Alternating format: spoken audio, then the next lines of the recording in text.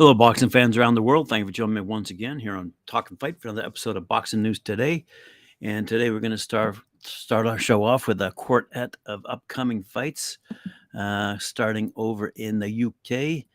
Fight the rematch between Chris Eubank Jr. and Liam Beefy Smith.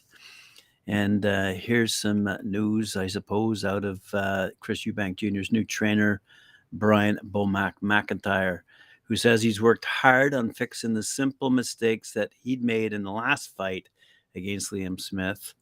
And now he's improved and ready to avenge that loss. That's taking place, as we all know, at the Manchester Arena in England. Adding the mastermind Bomac to his team as the new coach could be the key to unlocking the greatness that Eubank Jr. was always capable of, says Michael Collins, writing in boxing247.com. The 33-year-old Eubank Jr., who's 32-3 with 23 knockouts, has the following advantages over the silver-haired 35-year-old Beefy Smith: power, speed, youth, mobility, height and reach, ring IQ, and of course, coaching. Said Bomac, as we looked at this last fight, he was winning that fight. He just got a little bit careless. And that was when Smith knocked him out back on the 21st of January, also in Manchester. Apparently, according to Bomac, Eubank Jr. easily won the first 3 rounds in that fight with Smith. And then, of course, as I just described, tragedy struck. So, what will happen, though, however, if Smith beats Eubank again? A former WBO super welterweight champion, a win by Smith results in a 5-fight win streak. The first for Beefy since he went unbeaten from 2008 to 2016.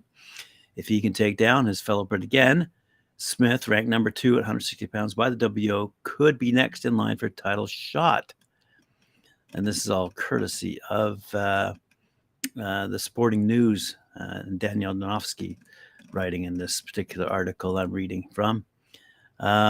If in February the WBO ordered, they did. The WBO ordered a fight between Smith and WBO champ Janabek Nakuli. However, before the purse bid commenced, Eubank activated his rematch clause. So, Janabek, who just defeated Stephen Butler to retain the title, is waiting for a challenger, and Smith could be next up. Smith is also interested in avenging a loss to Canelo Alvarez, who beat him back in 2016. Canelo defends his status, as I'll talk in about a second, against Jermell Charlo. With Charlo moving in weight, Smith sees a clear path to doing the same should he beat Eubank. So Smith said, I think everyone knows I would take the rematch. It was a fight that I loved. It was a type of fight, my type of fight. I loved it. Even though I got stopped at 9th, I loved every part of the fight. I had moments in the fight also. It's not like I couldn't hit Canelo. He was there to be hit, and I landed enough shots. But I just wasn't big enough and strong enough. But, of course, I'll take that. As for Eubank, a loss would keep him farther than ever from a world title opportunity, even if he ends up on a 2-fight losing streak for the first time in his career. Would he consider hanging up the gloves? No. I'm not traveling that road again in terms of entertaining that word and that thought process. It's unhealthy. It did not benefit me in any way, shape, or form. I see it as weakness. So, yes, I'm not entertaining that. Like I said, retirement is not my mindset. So there's no hanging around. I'm going to be fighting. I'm going to be winning. And I'm going to become a world champion. All right. Next up, speaking of world champions, Zhilei Zhang, the WBO interim heavyweight champion, met with Chinese media representatives in New York City to discuss his upcoming title defense against former champion Joe Joyce. The event was held at the Peter Song's Kung Fu Kitchen in Times Square, New York City, Manhattan, downtown.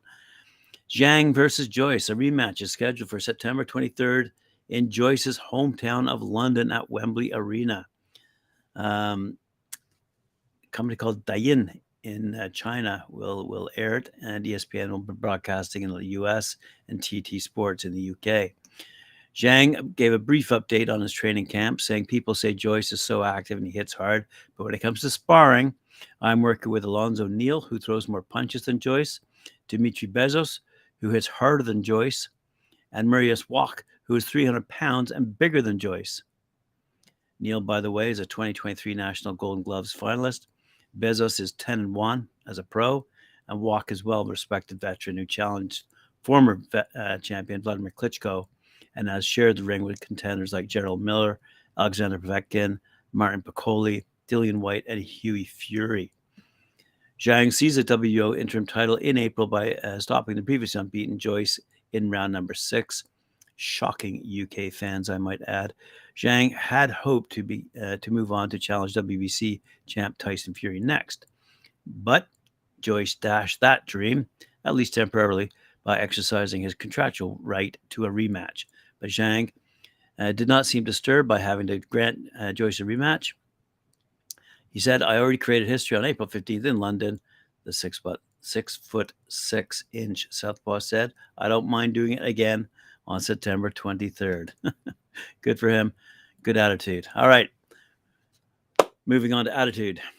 Alan Fox reports in BoxingNews24.com that Jermell Charlo won't be playing around trying to win a decision when he gets Canelo Alvarez in the ring.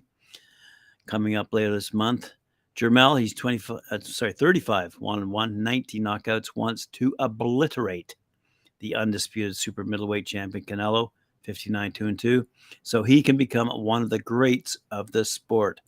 He doesn't want to let Canelo go the distance because he'll be getting punched by him, and and that's not a good thing because he's got a lot of power. But besides that, Jermell doesn't want to put it in the judge's hands and wind up losing a controversial decision to Canelo, as he did in his loss to Tony Harrison.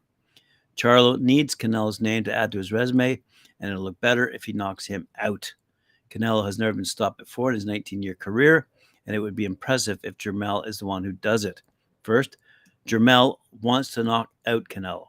Then he's coming for Nebraska native Bud Crawford. Destroying Canelo would be just the tip of the iceberg for what Jermell can accomplish. If he knocks out Crawford and does the same with Tim Tszyu, that would be impressive. He said, "I look at the people that created it, and they don't even get love for the sport of boxing like they should, and they don't even like me," said Jermell. Fuck that shit. I don't care about that list. It's chilling, said Jermell about the pound-for-pound list. It's understandable why Jermell doesn't care about the pound-for-pound list, because that junk is objective and put together for ultra-hardcore boxing fans to appreciate. Casual fans don't follow the sport closely enough to be aware of the pound-for-pound list anyway. So he said, "It puts me up with the greats, especially if I obliterate the situation, knock him out, and something crazy happens. And if he beats Canelo, then what?" 100%, said Charlo when asked if he tried to knock out Canelo. "I'm going to knock everybody out. Everybody has to go to sleep. I'm not just here to be punched on somebody and get punched back. I want my punches to have respect.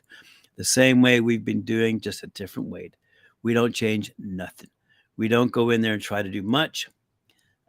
You just got to work your ass off. Stay dedicated, stay strong, stay smart, stay fast." All right. Another fight to report on. Yordenis Ugas and Mario Barrios are set to clash in Crossroads on September 30th, also that same night. In a welterweight Crossroads bout, former WBA champ Ugas, 27-5, by the way, and Mario Barrios, 27-2, will meet for the vacant WBC interim title at the T-Mobile Arena in Las Vegas, Nevada, as I said, on September 30th. The bout will take place on the undercard of the undisputed super middleweight title clash between Alvarez and, as I just mentioned, Jermell Charlo. The 37-year-old Ugas out of Cuba scored a breakthrough win 2 years ago when he dethroned Filipino superstar Manny Pacquiao, whose record, by the way, right now is 62-8-2, on points for the WBA crown 2 years ago. As I said, he has fought just once since, losing his world title belt to Errol Spence Jr., who's 28-1, by a 10th round knockout in April last year.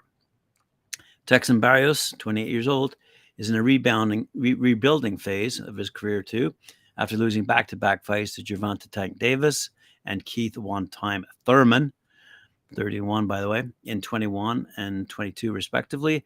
He got back in the win column against Giovanni Santiago with an 8th round knockout back in February. Barrios said, "Whenever a fight is brought to me, there's never a name that I say no to. This was no different. Ugas is a tremendous fighter. This is a huge opportunity. I was more than happy to take the fight. I'm trying to solidify my mark in this division. It's going to be a tough fight, and I've never seen him shy away from a fight, and I have a similar style. This is going to be an explosive one that you do not want to miss.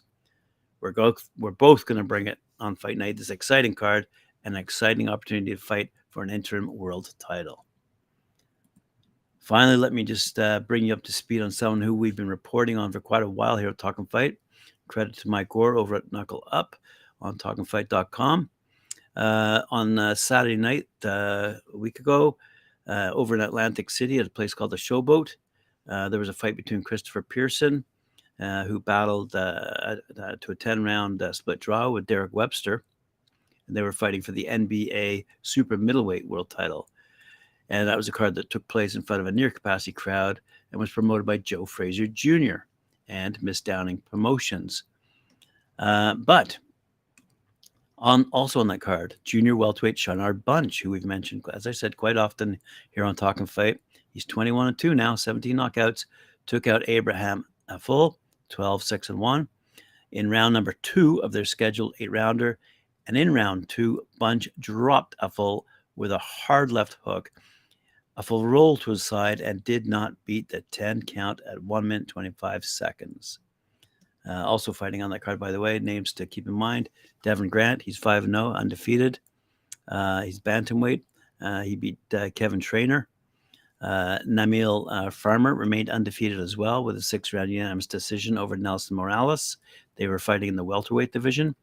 And Khalid Billings remained undefeated as well by stopping Aaron Namuns in the opening round of their 4-round welterweight bout. So there's a little bit of an update, courtesy of Joe Frazier Jr. and his fight that took place over in Atlantic City. And that, my friends, brings us to the end of today's episode. I want to thank you very much for joining me. Appreciate it. Remember to like, share, subscribe, hit that notification bell, and we'll see you later on at 4 p.m. when I join Mike Gore for his show, Knuckle Up, here on Talkin' Fight.